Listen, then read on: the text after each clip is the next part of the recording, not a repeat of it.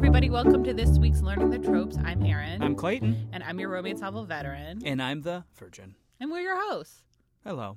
Hi. How you been, Clayton? I've been good. We've been really banking these episodes where I feel like I see you for 6 hours and then it goes 3 weeks and I don't see you. I know. It's weird. Yeah. But I still think once we sit down, we're in the flow. Oh, yeah. We're back like PB&J. Exactly. And so this week we read Get a Life, Chloe Brown by Talia Hibbert. We got a very enthusiastic email from Claire V, basically saying we had to read this book. And I said, yeah, let's do it. Because this is a book that came out last year. And normally we don't do books that are this come out around the same time. But it feels like everyone read this book. Everyone loved it. So 2019, I looked at 2019 and I said, oh, this year. It's not this year. It's 2020. So this was an interesting, before we get into Judge a Cover, we buy the books that we read. Yeah. And most of the romance novels that we buy, I know we do a lot of Kindle. I do a lot of Kindle just because it's the easiest thing for our schedules because we're always running around, so you need to be mobile.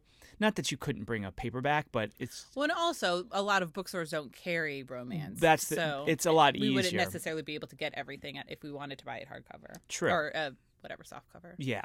So the thing that struck me about this book was that it was $10.99.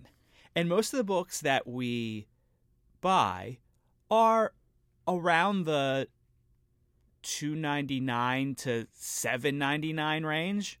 Does that sound right? Yeah.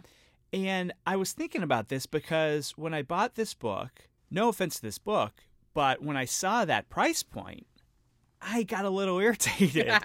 And I was thinking about this, that I buy a lot of books, and I'll buy Kindle books, and if they're on the newer side, they will be around that price. That $14.99 to $10.99, that's not weird to pay for a book. And it made me think about romance and how it's usually priced at a lower price. And that might be because a lot of romance readers are voracious, so they read a lot of them. But there was something about it that seemed, and I don't know how you feel about this, marginalizing in a way.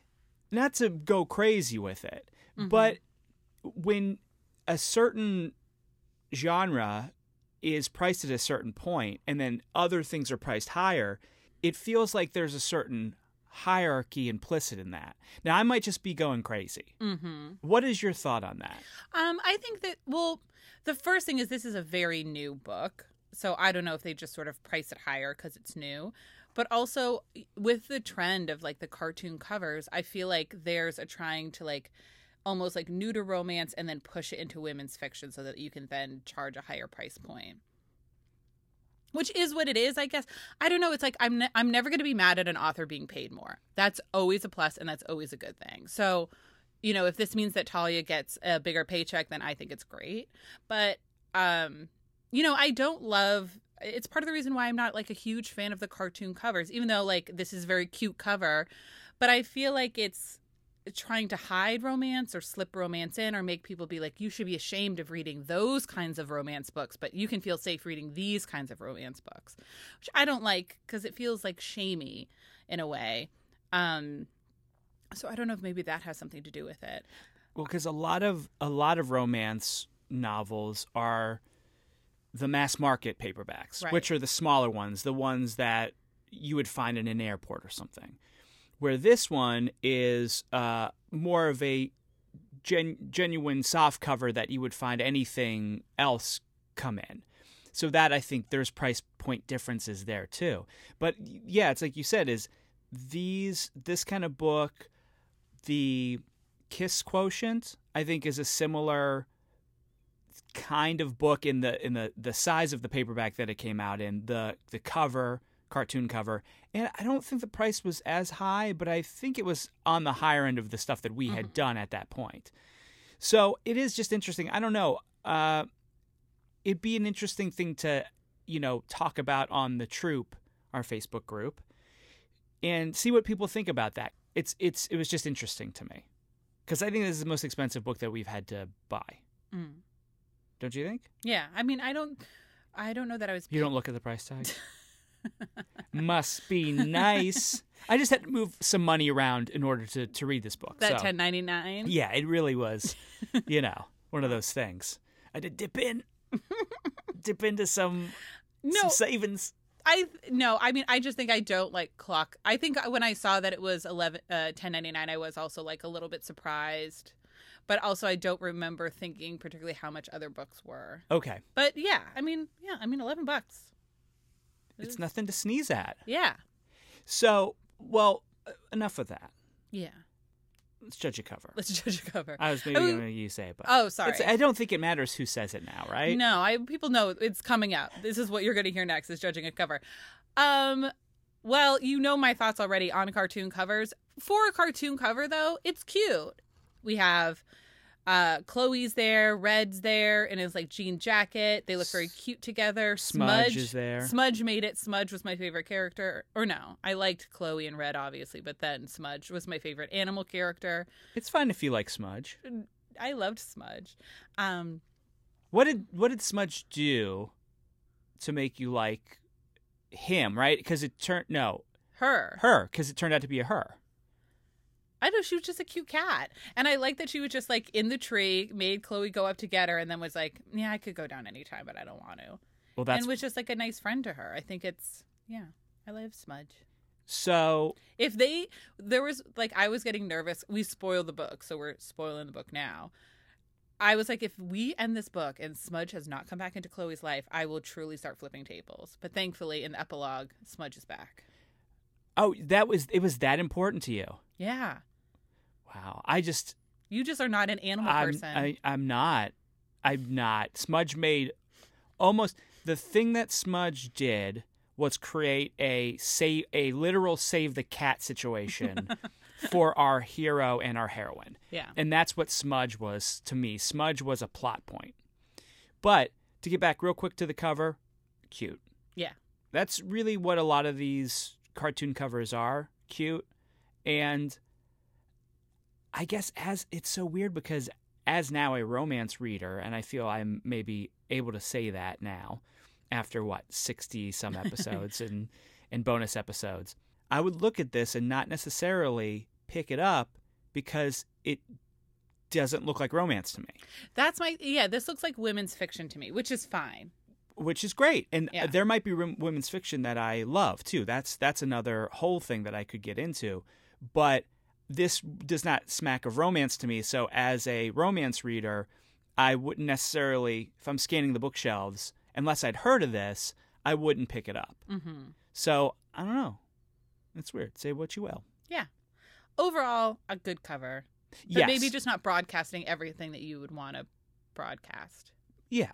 So we got into the smudge of it all, but what was the book about? Well, according to you, it was all smudge all the time. It was about a cat named Smudge. Yeah. So this book is about Chloe Brown is our heroine, and she comes from a rich family. Mm-hmm. She is a web designer who decides to move out on her own because she was living at her family's big house. And what precipitates that is she almost gets hit by a car. And her life flashes before her eyes, and she thinks, what would this life be? It'd be nothing. I need to get a life. Mm-hmm. She moves to this building and meets Redford Morgan, known as Red, because of his name and also because he is a ginger. He's a straight-up ginger, right? Very, very, very red. He shows up, and he is an artist, but he hasn't really been showing his paintings, so he is working as the handyman in order to live there, and his buddy owns the building. So they run into each other. It's dislike at first, then obviously they come around to each other, and they fall in love. Now, the thing that separates this book is that our heroine, Chloe, has fibromyalgia, Did I say that right? No, I did not. What is it? Don't laugh at me. Fibromyalgia. Yeah, that's better. Okay. Yeah, fibromyalgia. Was it because I said it so slow? It's like you said it so slow and carefully and still messed Said it wrong. up. Right. So I'm keeping it in because we all make mistakes. So she has chronic pain, and it's been holding her back from living the life that she's really wanted, and she's decided no longer because I could just get hit by a car tomorrow, literally. So that is, I think, what separates this book from I don't want to say run-of-the-mill contemporary, but it's unique to any of the books that we've read, because that is something that is touched upon and really infuses the character with a different point of view than most of the heroines or heroes that we've dealt with. Mm-hmm. Yeah, a heroine with a chronic illness we haven't seen before. I think I've read books, but I don't think for the podcast. Yeah. So it's interesting to sort of have to exist through that like haze. And I think this was like particularly connected with me because I have been having like extreme back pain since the beginning of the summer. And I've had like MRIs, and luckily like it's something that can show up medically. Like I have like a sciatic pain and a slip disc and everything, but I have been thinking a lot lately about how pain and the avoidance of pain has affected so much of my life. And how hard it is to also like talk about it with people that I know would be okay with it. How much like I'll be sitting across from somebody having dinner and I'll be in excruciating pain and just having to like try to ignore it to just pay attention to the person in front of me, and how difficult that can be. How, you know, I haven't been able to be as creative as I want to be or work on projects that I wanted to work on because the pain is just overwhelming. And if you can't be comfortable, you can't be creative. It's impossible or very, very difficult. So that is just like a little bit of what somebody suffering from a chronic pain disorder has to experience. I'm not saying it's on the same level, but it really made me appreciate the way that was handled within the book. And I really connected to that a lot of sort of, because for her, it's very difficult because it's like fibromyalgia is a disease that is, you know, some people say it doesn't exist. Pain is really difficult because you can't necessarily see pain. And so that she was always on different meds and trying to get the right meds, and some meds make her foggy. So sometimes you're like, well, I would rather be foggy and out of pain. But sometimes you're like, well, I need to be sharp, and that means me being in pain. And you always have to make those sort of decisions. And, you know, and it's really difficult. And I think it shows like an immense amount of bravery to be in that moment and then be like, no, I still want to make a life, and I still want to push myself, and I still want to make things happen for myself, which is what she does. And you always admire a character for doing that. Because she had a gentleman who she was with, Thomas, correct? Was that his name? And he left because she got pneumonia, and then she started having symptoms after that of fibromyalgia. Or they didn't know. They didn't know what was wrong. She was in pain. He didn't necessarily believe her. We didn't believe her. And then her friends, who were her good time friends, who they used to go out and hang out and just have fun, didn't have time for her after that because she was a drag to them in their eyes. Mm-hmm. So she got very isolated. And we meet her after all that's happened. She's kind of built a wall. The interesting thing about this character, too, is that she is kind of a brat, but not because of that. She's a separate character from her illness, in that even if she didn't have pain, she would still be snooty because she's a snoot. Oh, yeah. She's a brat. But brat, recognize brat. Yeah, and you like this. You love this book, right? Yeah. Okay. Does it have a lot to do with the brattiness? It does not have anything to do with the brattiness. Whenever I see a fellow brat in literature, I'm like, I gotcha. Yeah, I get where you're coming from. So Red is a guy who has class issues because doesn't come from money. Well, I think we should also, what we maybe haven't said is this all takes place in England. Yeah, and, you know, at first I wasn't sure. Yeah. Just because the language was interesting. The way it was written, at first I was like, oh, yeah, it's England. And then there was weird things they would say that I was like, is it, though? is it New Zealand or something? I couldn't really tell because I don't read synopsis of books other than when we do our preview, and then it just escapes my head. That's insane to me. I don't read the back of the book because I want to be surprised. No, but they don't. Well, yeah. But they were talking about flats and all these things, so I figured out that it was the UK. Well, also, I just know that Talia Hibbert is British. And she has fibromyalgia as well. I don't know if she has fibromyalgia. Did you read that? I believe she does. I read in the back of the book that when all her thanks and things like that she mentioned maybe she doesn't have that, but she has chronic pain of some sort. Okay. So this is her story. She's telling her story. And I think she was able to tell her story in a way that was still entertaining and touched on the illness, but it wasn't the main focus. Because really the reason why she creates this list, and she creates a list, which I like as a form for these kind of books, because it gives you those bullet points where you can think, oh, this is going to be a fun scene where they go camping. This is going to be a fun scene where they go out to a bar. But then there was things that took you away from where you thought it was going to go. So, for example, she writes on her list, go get drunk, have fun, something like that. And they go, hit Red and her, and it's not as fun as she remembered it being with her friends. It kind of bummed her out.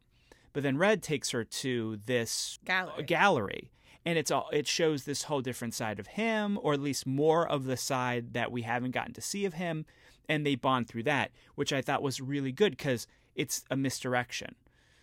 The camping was fun just because it was fun to see. It's fun to see characters out of their normal reality, and camping is always something that can create situations. But I like the list aspect. They banged it out in a tent, which is great. And he's like, he said, I brought a blow up mattress. I'm not going to screw you on the ground like an animal. And there was mention of too, going camping for somebody with chronic pain is a nightmare because you can only control so much in your regular life, but you're sleeping in a tent, you're on a mattress, you're eating different food. It's a nightmare, but she did it because she wanted to have a life, which I thought was really, really awesome. Yeah. Something that I really liked about this book too, that I think is really hard to do and hard to get right, is this book starts at the exact right moment it should have started. Where I think a less skilled author might have had a whole chapter of her being at home and us getting introduced to every member of her family and all this stuff. This book starts with the accident, with her almost dying. So you are hooked. If it was an excellent cold open, and it was perfect. And I was like, yes, finally somebody gets when to start it, because I'm in. This woman just survived something and I want to see what happens to her. And the same thing with, I thought Red was introduced at a really perfect time as well. So just the pacing of this, I thought was really excellent. And you could, it's one of those things that we've talked about with other books where maybe it took a while to get started and we didn't feel as comfortable with the author. Within the first few pages, I was like, she got this, I can relax. This is going to be a well-told story because, she knows what she's doing and she has good control and she knows, what she's doing. She's a very good author, a very good writer. Well, something else that I loved is so Chloe's a plus size heroine and she never really thinks about or worries about her weight ever. It's mentioned but not called out. No. And Red too just finds her incredibly, even when he doesn't like her at the beginning, he still finds her sexy. And she does come off pretty badly because anytime he sees her, she's doing something shitty. Well, he always comes at the end of something, after some shitty thing has happened and she's standing up for herself, or she's being rude, or she's exasperated. Someone opened her mail. Yeah. And she got so mad that she poured tea in the person's mail slot. You know what? Do you think that person opened her mail again though? That is psychotic behavior. It is. That's a bit much. That's the stuff I think about doing and then realize that's way too mean. Yeah. You need to have a better reaction to that. But so he saw that, and yeah, but he always thought she was pretty, and he was always intrigued by her. Yeah. I think the other interesting thing about Red is he had previously dated this like society woman, Pippa,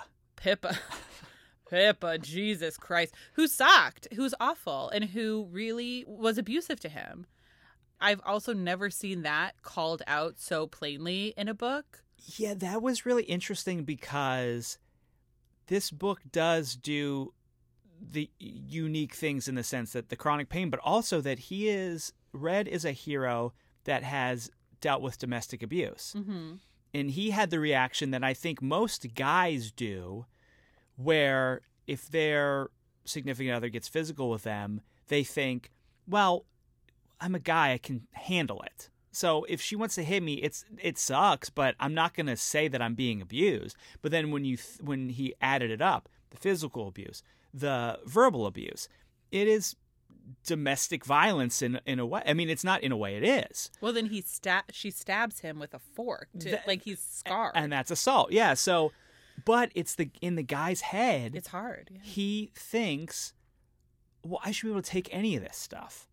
This shouldn't be. I shouldn't feel. What am I doing that is making her upset enough to be this abusive? And you're embarrassed because you feel like, oh, I'm being abused by somebody probably smaller than you. And I think that was a weird thing. His admitting to that was a huge, bold move for him as well. Yeah. And how much his ex-girlfriend, how much Pippa got into his head, too, where it really bled over into his relationship with Chloe, which I also thought was really real. Like, you take all of the past junk that you haven't dealt with your past relationship into your next relationship, always. And you know, he was afraid of really liking Chloe because he knew that she was high society. And I think, obviously, we have class in America, but I think it's very different in the UK and, like, much more stratified. And, like, it seems to be there's not as much intermingling. So, you know, he was really afraid that then that was how Chloe was going to act as well.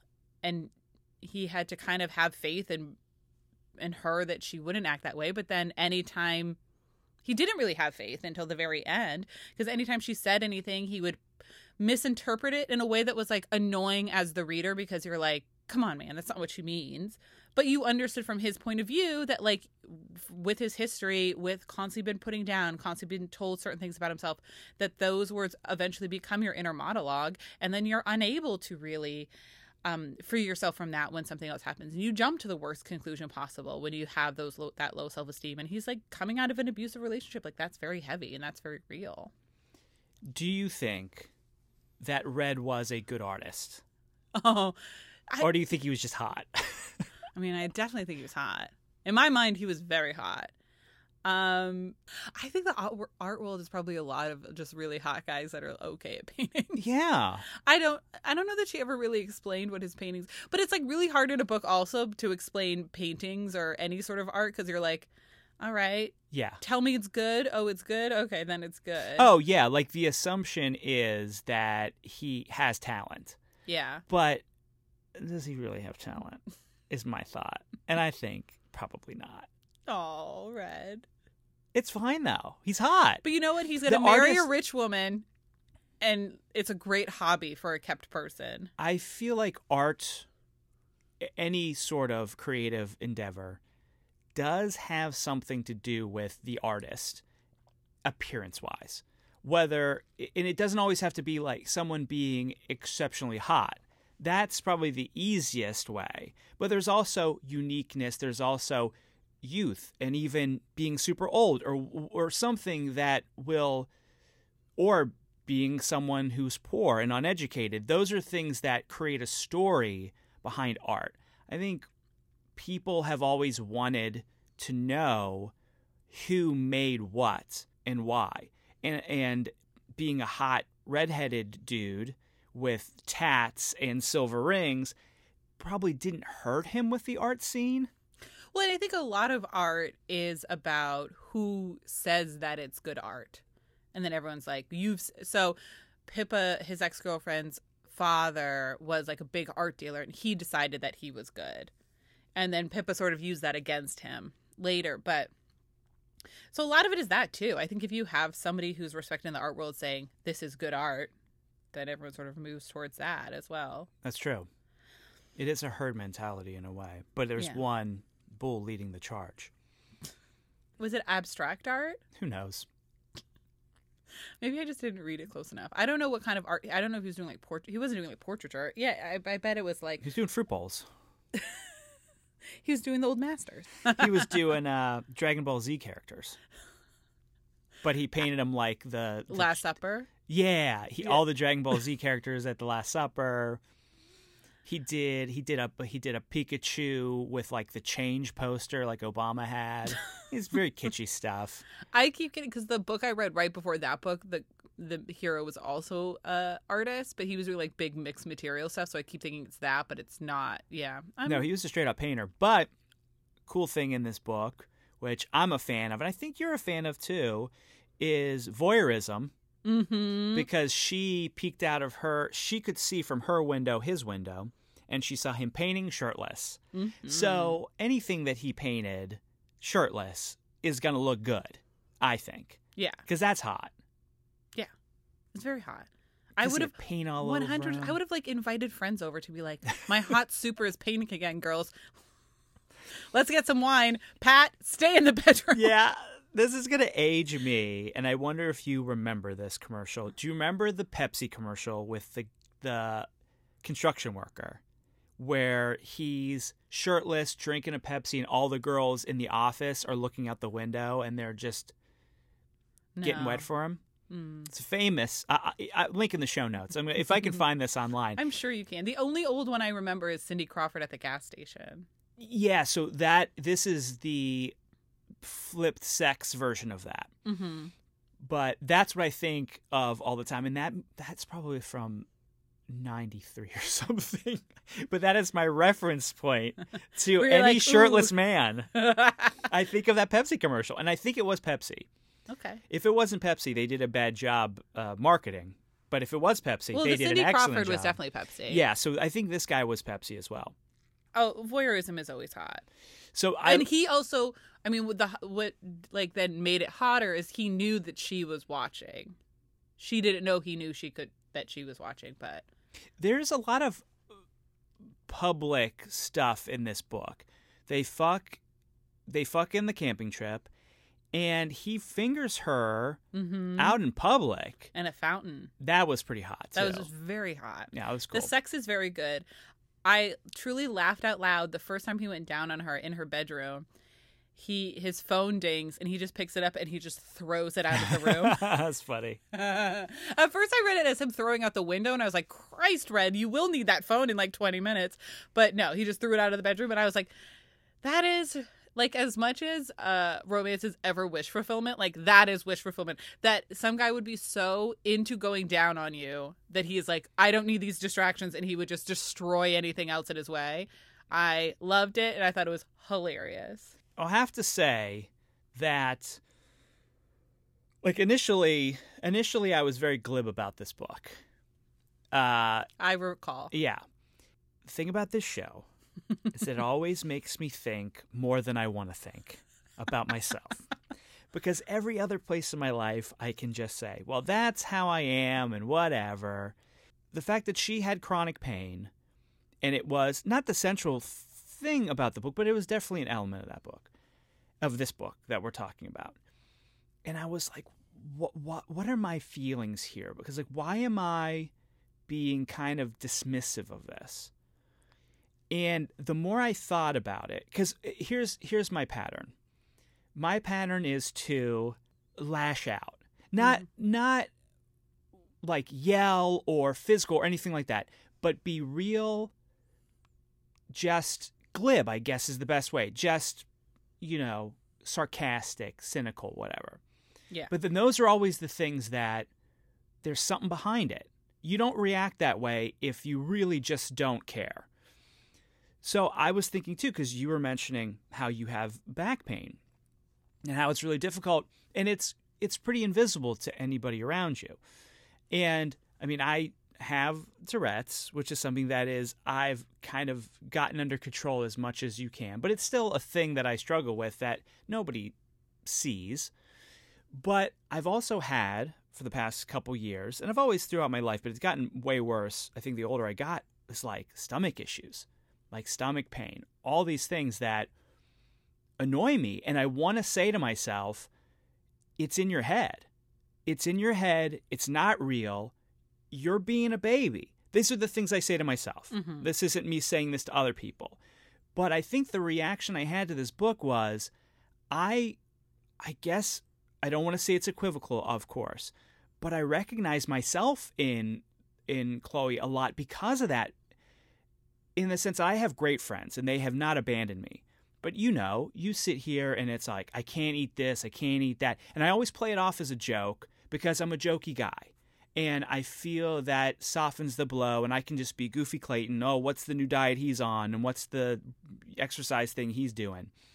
But there's a lot that goes into that, managing my freaking stomach that just doesn't want to eat anything or be in any situation. So I kind of really felt for her, but also was judging myself while I was reading this. Yeah. Because when it's so easy for me to think people are looking at me as making things up.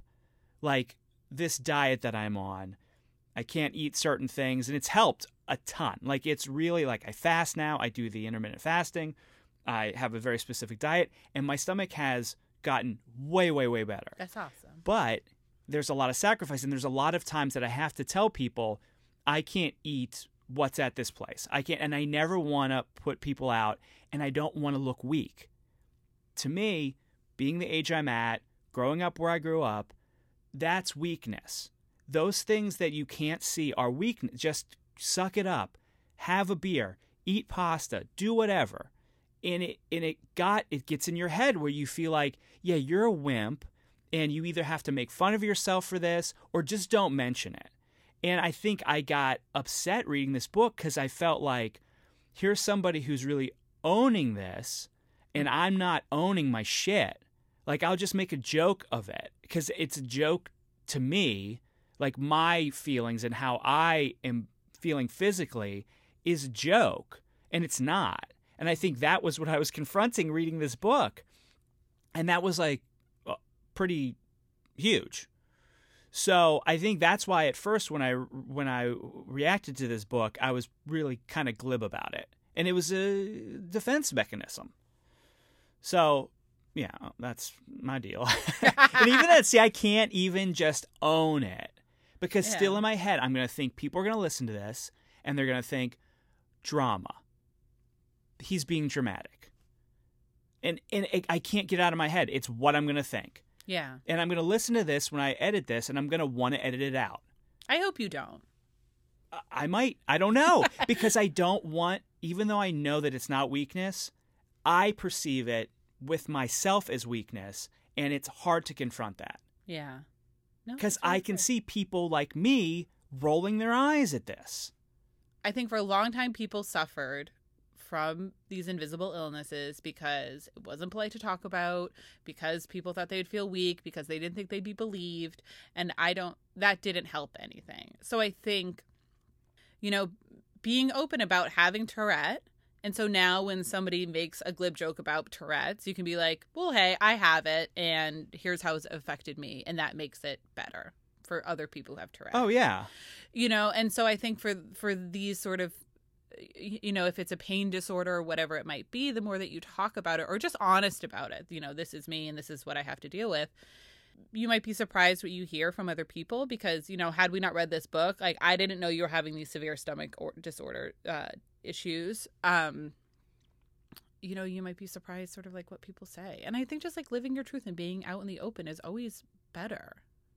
And it's always much less scary once you start doing it. I think people always are very afraid of what's going to happen, what people are going to say. But,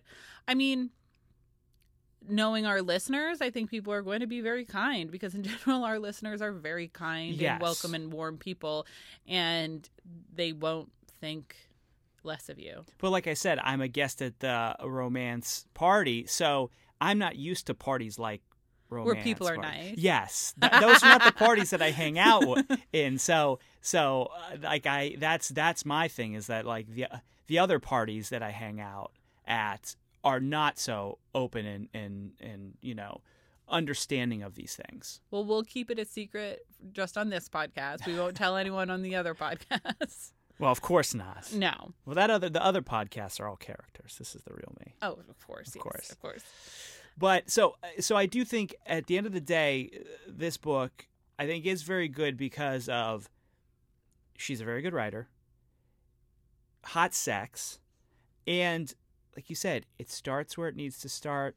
It ends where it needs to end. They do have a miscommunication where she had put have meaningless hot sex on her list, and Red hears her talking to her sisters about how she put that on the list, and Red thinks that's him, and he freaks out, but then we know that it wasn't, and that's not what she meant. But then there's this whole thing of him trying to get her back and sending her presents and stuff like that, which is by the books when it comes to these kind of things, and people like it. But I thought, we've seen that done much more clumsily. And absolutely. I think this really tracked for me, like, obviously us reading it, knowing her feelings are like, that's an absurd thing to think. But it's like, he's a damaged person. He came to her as a damaged person who was working on himself, just like she was working on herself. And, it's really easy to go back into those old thought patterns. So when he heard that, he was like, yep, I love this girl, but there's no way she can love me, just like Pippa couldn't love me, and I don't mean anything to her. And pretty quickly he caught on that was not the truth. But he had reacted and then she also had the issue of Thomas abandoning her. And Red had said, I'm not going to do that. I'm not going to break her heart. I'm not going to do all these things. And then he turned on her, and she had a reaction. So it's two damaged people, the worst possible thing happening to them, and then them just retreating. Yeah. So, which was realistic. I mean, when it came back together and she opened the curtains to spy on him, and he immediately turned around sensing she was there, I was like, oh. Because he made a list of trying to get her back, and one of the items was stand in front of my window, painting with my shirt on, whatever. And I was like, he's going to be there. Of course he's going to be there. Yeah. But yeah, that was cool.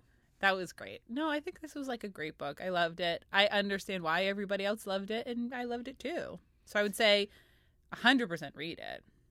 Yes. Also, would you fuck them? Yes. Yes. I'm not a big Ginger Guy fan. That's okay. Well, that's crazy. He seems so fucking hot. Yeah. Like he could transcend the gingerness. I probably wouldn't fuck Red. All right. It depends. Is he covered in paint? Just his like hands. Maybe if he's covered in paint. If he's got the overalls covered in paint, it like one strap going down. Yeah, I'd do it. Maybe. Yeah, maybe then I would. Come on. Yeah, sure. I'd fuck them both. Yeah, me too. Yeah, they both sounded amazing. Yeah, Red Fur's before, when I started dating, I was dating all like punks and like guys with tons of tattoos and mohawks and stuff. Oh, that's right. He has all those tattoos. I love it. Oh, I don't like that. Oh, the silver rings. All right. Listen, rings are fine. You don't have to want to fuck him. Rings are fine. Mm-hmm. Rings are great. Tattoos, I don't know. Not so much. I love tattoos. Chloe, yes. Yes. No Goodreads list, guys. I'm sorry. It's a new book. Everybody go put them on a list. Yeah. Start listing. So I thought what could be fun to do instead is if we talked a little bit about what would be on our Get a Life list. Because Chloe makes a Get a Life list. Mm-hmm. And she had travel with just a bag, one bag, hand luggage. Which I found... Here's why it annoyed me. I didn't really understand why it needed to be hand luggage. And as a plus size person, it's like, for me to our clothes are bigger. For me to travel with just a hand luggage, like I'm not getting much in there. I think that was her idea of an extreme challenge to herself. Okay. Real quick digression. They were so excited they bonded over wanting to go to New York, and I was like, yes. Yeah. This is the appropriate feeling you should have about New York. But then they had traveled to at the end of this book, they had traveled to a bunch of different places, and they were like, well, New York is no this and that. And I was like, well, yeah, but you're not living in those places. You want to live in New York. Yeah. But anyway, she put that on there. She put drive on a motorbike, which she did with Red. So those are the kind of things. So we thought we'll talk about what's on our Get a Life list. And I think one of my big ones, is I want to go to England because I've never been. And I want to go to England around Christmas time. I want to spend Christmas in England. London probably specifically, or as close as I can get to it. But that, I think... Really, you can get to London. Yeah. I think that is one of my big ones. That's great. What's one of yours? I've always wanted to do the Camino in Spain, which is you walk like a pilgrim's journey, and it's like 30 miles or something from the south of France to this one town in Spain. And that's something I've always like had in the back of my mind of something that I want to do. It's supposed to be like a bit of a spiritual journey. I am not Catholic or Christian, but I still like the idea of walking. That I think could be really cool. I think another one would be cool because I've run a marathon before, but I'd like to run an ultra marathon, which would be over the 26.2 miles. I would want to do maybe like a 50 miler or something like that. Wow. Just really beat the shit out of my body. That and do the original Athens marathon. What's that? Well, that's like the original run that marathon did. That yeah. And then he died cool. At the end. That's what they don't tell you. But that was back in the day when it was like, that was a lot of exertion for somebody. Now we've got shoes, we've got shoes, we've got hydration packs, we got everything. Yeah. But that would be cool. That would be really. So they do it still in Athens? Yeah. So like it's hard because a lot of it is like highway. A lot of it it's because they were like main roads back in the day. Yeah. So now So there was a gentleman who was an ultramarathoner and he wrote a book about doing it, and he ran in the same kind of he ran in the same footwear that he would have ran in the same clothes and all that stuff. So he went nuts. I would just want to run in regular running clothes. I think that would be very cool. Yeah, that is nuts.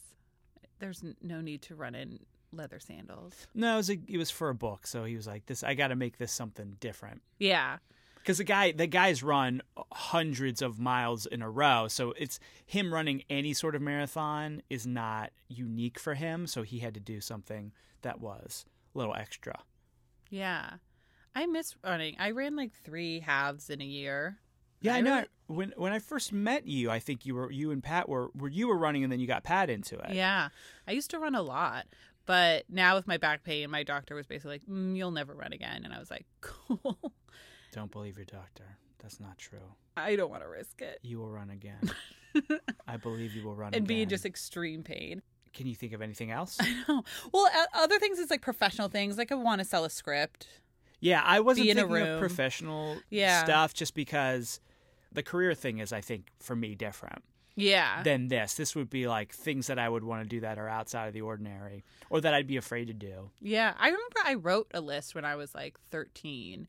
The only thing I remember being on it is like I wanted to attend the Oscars. Oh, that's cool. And I remember one of my friends found it and read it, and she laughed at me about attending the Oscars. And I was sort of like, screw you, because I'm also like, people go to those things. Like, it's not an impossibility. They have seat fillers. Well, my dream was not to be a seat filler, but it was also just like, it's not yeah. Anyway, where's that girl now? Not at the Oscars. Neither am I, but who knows? But you know what? She's dead. Oh. Or in prison. Yeah. Only 2 options. All right, Clayton, what are your tropes? Redheaded hero. Web designer, heroine. I think she was like a social media expert. Like, no, she designed his website. Oh, wow, that's awesome. Yeah, she was like old-fashioned, like before Squarespace. Heroine with chronic pain. Bratty heroine. Rich heroine. Did she continue to have support from her family monetarily? Do we know this, or are we never nailed that down. She never talked about it, but yes. I love you, I hate you. I think they both kind of disliked each other for a little while. Yeah, enemies to lovers. Yeah, enemies to lovers. We've got big family, because she's got a big family. Misunderstanding, because there was a misunderstanding at the end. But that's it.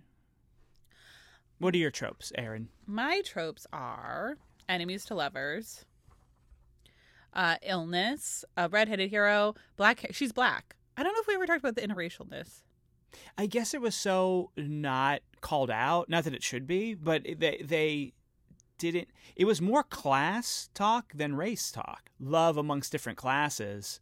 I think that was more important than the racial aspect, at least how it was written in the book. Mm-hmm. Although, actually not true, because there was a moment where they walk into the gallery and she gets snooty looks because she's black. Yeah. Yeah, and I think she's able to talk to him of a place of like, yeah, people are going to say things and you can't let everything in because then you'll just be exhausted, which is a sad reality. Mm-hmm. Plus size heroine, artist hero, rich heroine, poor hero, which is not a trope we get enough, and I like it as a trope. Motorcycle hero, hero cooks for heroine. Remember, he comes over and she's very like wants to do everything herself. She doesn't want to be a burden to anybody, which is also like such a real thing. When I was having my back pain where I like couldn't get up and I had to wait for Pat to come like bring me to the bathroom, which was just humiliating. But it's like asking anyone to do anything for you is like really hard. I'm going to say something, though, is that a lot of times when guys cook for women, it's stir fry.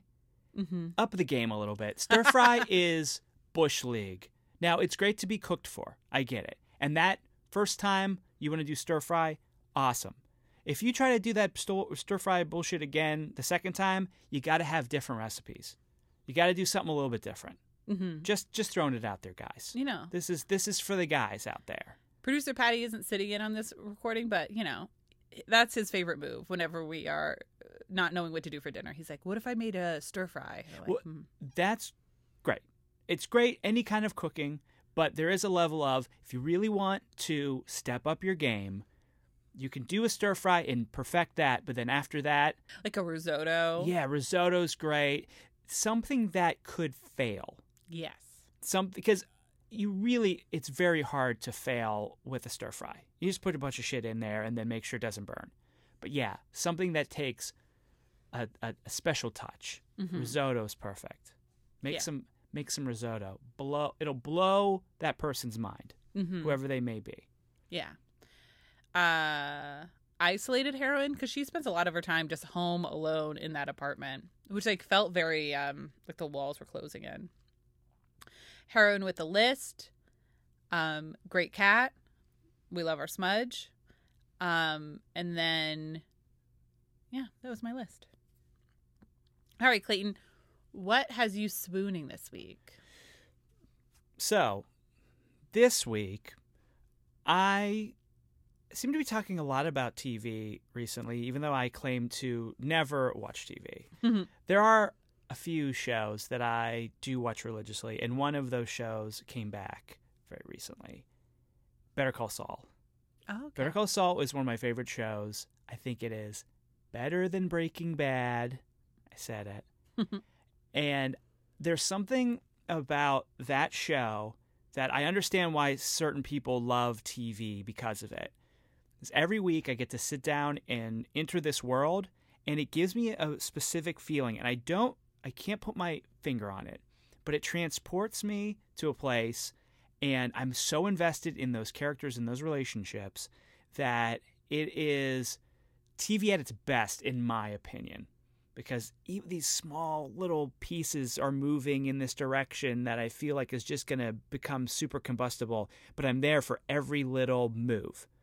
There's times in that show where it's just, you can't be looking on your phone. You can't be paying attention to anything but the screen, and you are rewarded for it.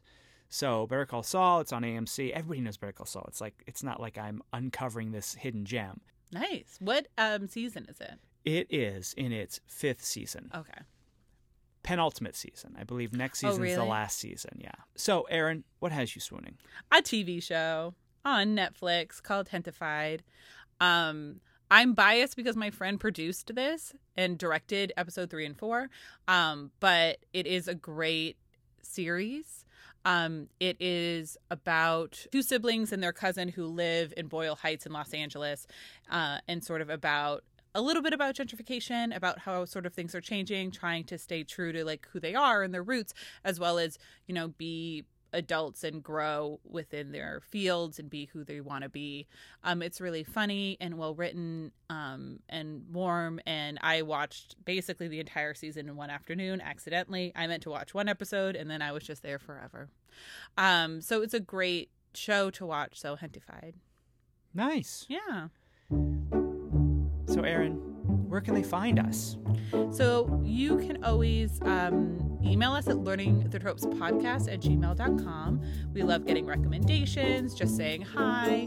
If you have any thoughts, if we said a name wrong, we want to know, but it'll stick with us. We're on Twitter at Learning Tropes and on Instagram at Learning the Tropes. We also have our Facebook group, the Learning the Tropes Troop, which you can always jump in. It's been great for a lot of people. Have been getting some really great recommendations on there. Also, I would say, did you say rate, review, and subscribe? I was just about to. Nice, because we got to rate and review. Now, you guys are really good at it.